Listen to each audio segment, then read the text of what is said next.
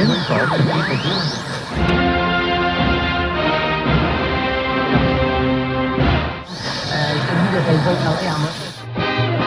Meet the Mets. Meet the Mets.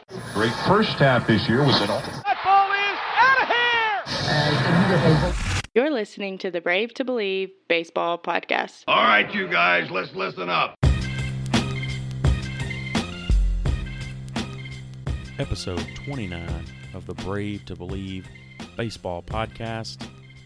We've had technical issues, and basically this just sums up the week. As a Mets fan, Bryce, we had secured our manager. We were gung-ho for 2020, and then somehow, in typical Mets fashion, it all falls apart. How are you doing this week? Not too bad, all things considered. I would say that the Mets week this week has been much like our preparation for this podcast. You have the best of intentions, and then you actually sit down and get ready to start everything, and it all just kind of goes to hell. So we're going to do the best with what we can, just like the Mets, and hopefully we can recap all of the craziness that's been going on and make it a little more palatable and hopefully put a positive spin on it somehow. This obviously will be more Mets-focused due to the nature of the events this week and the biggest story going on in the sports world, really, because it's fairly quiet everywhere else. Before we move on to those happenings, do you want to briefly touch on the fact, unless you're living on a rock, you probably didn't hear this either, that as we discussed last week on the episode, Josh Donaldson, he did sign, but it wasn't with the team you were probably hoping for. Josh Donaldson is now a Minnesota Twin. Just give me your brief thoughts when you heard the news. The money, the years, probably happy the Braves stayed away from that length of a contract, but just give me your thoughts. Who's this? Who's that? Who are we talking about now? That's was not a huge surprise that Donaldson wound up going to Minnesota. They were one of the lead suitors in the most, the recent months since things have sort of been picking up a little bit. Teams have dropped out and some have jumped in. I always thought that maybe the Twins would be the leading candidate just because he fits really well into their offense, goes to American League team, he can DH a little bit, and really be able to maximize his health, and they can get the most out of him in that, especially a 4-year contract, being that he's in the American League. I will be sad to see him go. I'm not devastated that we don't have him under contract for 4 years. I thought the money was reasonable for what you're paying him, but with the Braves roster and with the length of the contract, I just think that you have some options that you can give you some directions to go until you find an alternative. It would have been nice to have him back, but it wasn't do or die with Donaldson. So we will adjust. As of now, nothing really on the horizon. You're going into spring training with Johan Camargo and Austin Riley probably going to battle it out, and that will be who's starting the year. I highly doubt that will be either one of them that ends the year at third base. I just foresee the Braves making a move of some sort, and it could even be in the outfield or something to make up for the loss of the bat. They're going to have to do something. It's too giant of a hole that's left in the lineup, but the Braves are going to have to adjust, and I trust in Anthopoulos to make the right decision, even when we give him a little bit of grief for missing out on some key free agents and stuff. He still always manages to come through. So I'm still in a positive state of mind at this point. Well, just to add on to that, I guess this is the best, most positive news as a Mets fan. Donaldson just destroyed the Mets last year. So super happy to get him out of the division, and we won't have to see him on a regular basis. You touched on my question I was going to have after this signing was made, and it was basically kind of said that they have the battle at third base. Then the attention maybe turns to Castellanos, but more, from what I've heard, more focus possibly on Marcell Ozuna. I know you're kind of mixed on both of those guys, but as you said, you need another bat in that lineup. Yeah, you're right. And Ozuna, I think, makes the most sense. He is a guy that you could possibly plug in with the quality of outfield that you have. Ozuna's not a horrendous outfielder, but he's not good by any means. He is he's getting a little bit older as well. The speed's not quite what it once was, but you could cancel that out with Inciarte out there and Acuna, especially at the beginning of the year.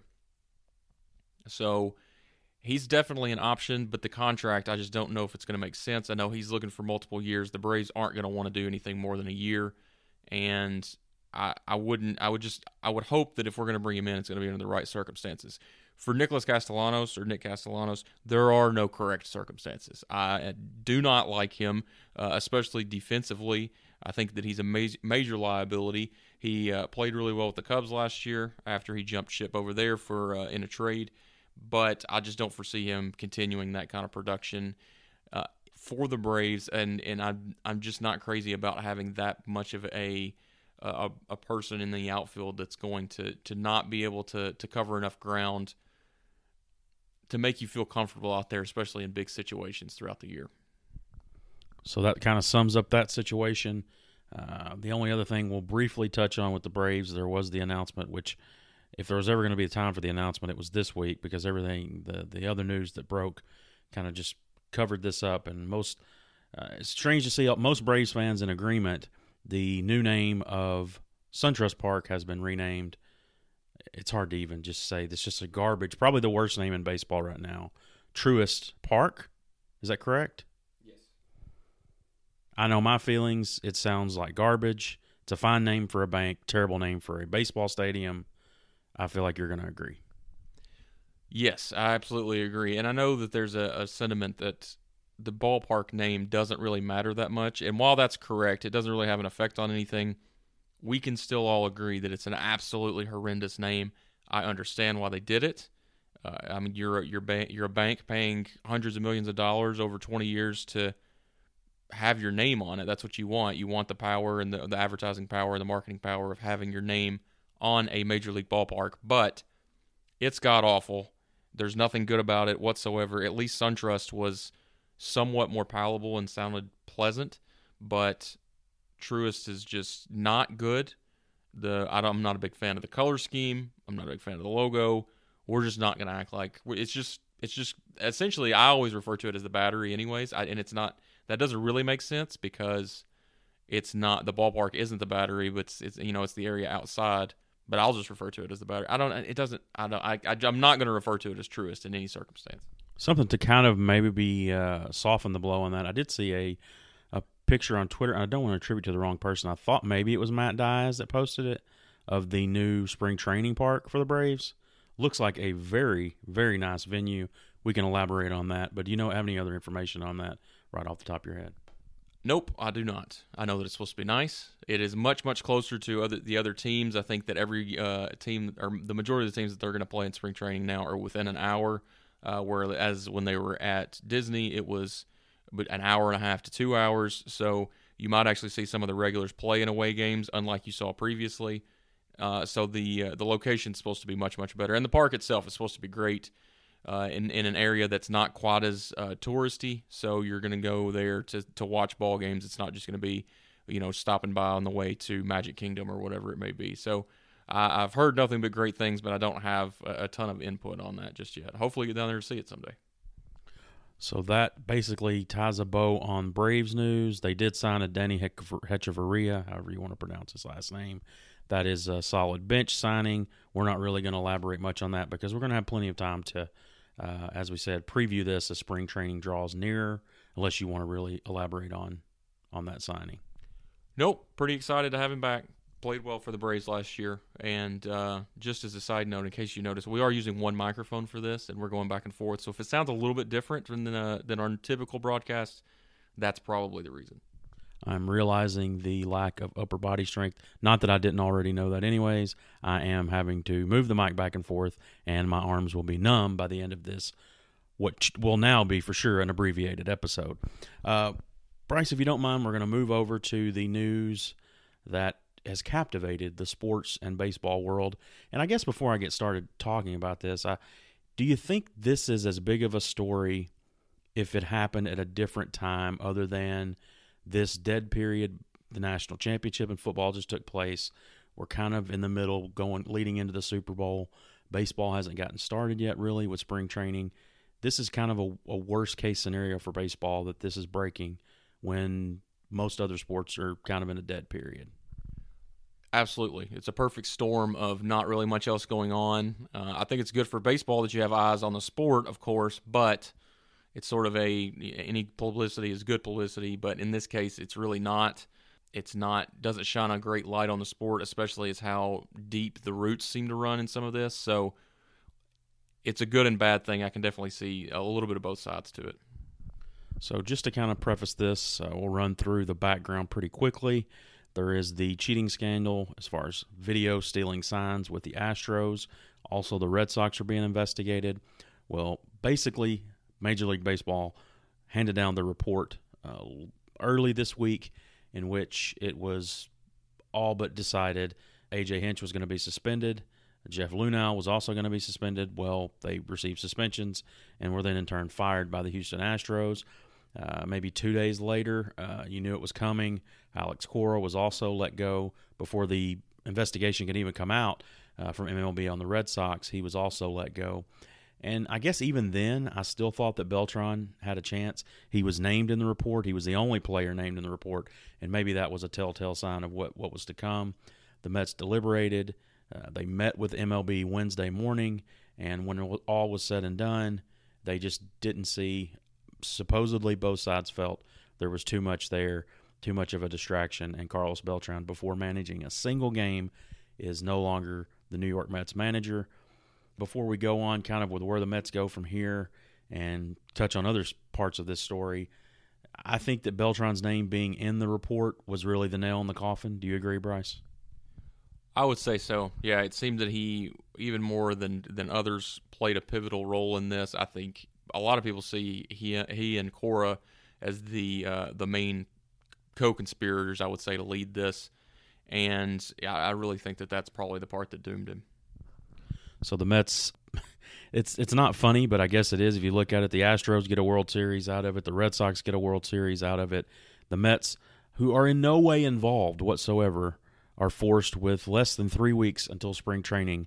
They're already having to go undergo another manager search, hiring their third manager in the last, I guess you would say, 12 months, counting Mickey Callaway being let go, hiring Beltran, now letting Beltran go. It's just a terrible situation to be in. The Red Sox and Astros are in the same similar situation. I guess before we get into the candidates for the Mets job, because that's kind of where we're going to go with this, the most appealing, probably still the Astros, I would say, but maybe the Mets come in second. I don't know that Boston, even though it's a great town, great franchise there, probably the least appealing as far as winning right now. I would agree with that, just because Betts is in the last year of his contract. I would think that this puts the nail in the coffin that he's going to return there. I don't see any way that's happening. They're still over the luxury tax. They're struggling with that to get back under, and there's just several factors, I think, that goes into making it the least appealing option. The Astros still have the talent there, and you still have a window open of being able to win, a title or two before all of their contracts run out. It remains to be seen how they're going to replace Garrett Cole's production, but the talent's still there. The Mets are young and upcoming. There's definitely an appeal there. But I get what you're saying. The Red Sox, it's not going to be the best situation in the next couple of years, I would say. So if you look at the Mets and where they go, there's already interviews taking place for the Astros job. I know the Red Sox are in that process as well. I got to think a decision's coming pretty quick because you have a quick turnaround till spring training, unless you're installing somebody in there until you can find your permanent choice. But, I mean, people have said bring in Terry Collins until you can act as a placeholder, until you can hire a manager. I don't really like that idea. I do like the idea of someone with experience, but who's going to be able to come in? Are they going to hire a whole new staff? I mean, Beltran just got his staff together, and they were starting to gel. Are you going to have to let some of those people go? It's just a real mess, and by far, this is why managers don't get hired in January, because it creates a huge mess when you're trying to get ready to start the season that you probably want continuation on the staff. I just don't know. I don't know where the Mets can turn here as far as what do they do? I think that you have a couple of options, and you have a couple on the staff that could step in and have a little bit of continuity, even though most of the guys are new there. I think those wouldn't be bad options. I don't think you can really go wrong. If you can go out and get one of the veteran coaches that are still out on the market and bring them in that can deal with some of this, the blowback for the rest of the year, I think that would be fine. I don't think that there's really a way that you can – I would like to say there's not a way you can mess it up, but it's the Mets, so it's pretty easy to imagine there's a way they could. But the options that you have are not ridiculous. I don't think that you're – with the names that they've already talked about, I wouldn't say there's any of those guys that I just wouldn't be able to put my trust in, at least to begin the year or maybe the entire just one season. Well, we can always play the game we played when they were hiring Beltran, what the best choice was. I'm going to rattle off names just because I like giving some rapid fire and getting your response. Just give me sure, or what your feelings are overall. We'll start with the internal candidates and then move to some of the outside guys. In-house, to me, there's only two choices. Tony DeFrancesco, I think is his name, just came up from AAA. He's now on the staff. Some people have brought his name up. But to me, there's two guys on this staff. If you eliminate Terry Collins, who works still with the franchise, it's Hensley Mullins, who was brought from San Francisco to be the bench coach, or Luis Rojas, who is the son of Moises Alou, who has been in the organization for many years now in the minor league levels, and then was on the major league staff last year. So, Luis Rojas, initial thoughts? Sure. Okay. Hensley Mullins, more of the same? It's tough to make an assumption about these guys. For a guy that was on the bench for some of Bruce Bochy's prime years, I would trust his judgment. I think that that's a very quality background that you're able to bring, and for a guy that's been in the Mets organization, I think that you take the players' input on that one. If the players are all for it, maybe you talk to a David Wright or somebody like that who's been around him. If the players are all for it and they think that he could fit in and the players are going to buy in, go for it. If you need a veteran leadership of a guy who's been through everything, then you go with Mullins. So I think you have a couple good options there. So those are really the internal candidates that I feel have a shot to get this job. If we move to the external candidates, and some of these guys I'm going to throw out, I don't see as a realistic possibility. The first one being that person, and I don't really want this guy to manage the Mets, and I don't see it really happening. But Dusty Baker, no, thank you. Even though a lot of Mets fans want this person, I don't see him as an option either. Buck Showalter, passable. I think he would be okay, but I don't see it happening. I don't think you're going to be successful, but I don't think that you're going to be a dumpster fire. So, moving on to a few others that I could think of maybe that were on that list, and they're completely escaping me now as I was going to run through some of these candidates. John Gibbons. No, I'm all right. I think the problem we're going to have as we go through the people on the outside is just as I said, you have a staff here that you can install Mullins, Hensley Mullins, or Luis Rojas, and it's kind of continuity. Things can probably continue the way they're going. They don't have experience. The name that I was omitting, I just forgot, and is probably the most obvious, and a lot of people are in this guy's corner. He finished runner-up to Beltran, and that's Eduardo Perez. Is he still? Is it confirmed that he's still a candidate? He signed an extension with ESPN, a lucrative deal, but there is an out that if he gets offered a major league managing position or a coaching position, I guess, he can get out of that contract. Sure. Yeah, I think that if he was your second choice, I think it's logical that you could still bring him in. It's tough with the turnaround that he's going to have. 3 weeks is not enough, and he's going to have a staff that he didn't choose, which is always difficult. But I would probably – it depends on how much of these guys have actually worked together so far as well, if they've went through off-season workouts, if they're already a little bit comfortable with each other, then I would probably stay internal. But if there's been relatively little of a environment that's been built so far, you might still consider Eduardo, but I'd probably still lean internal at this point.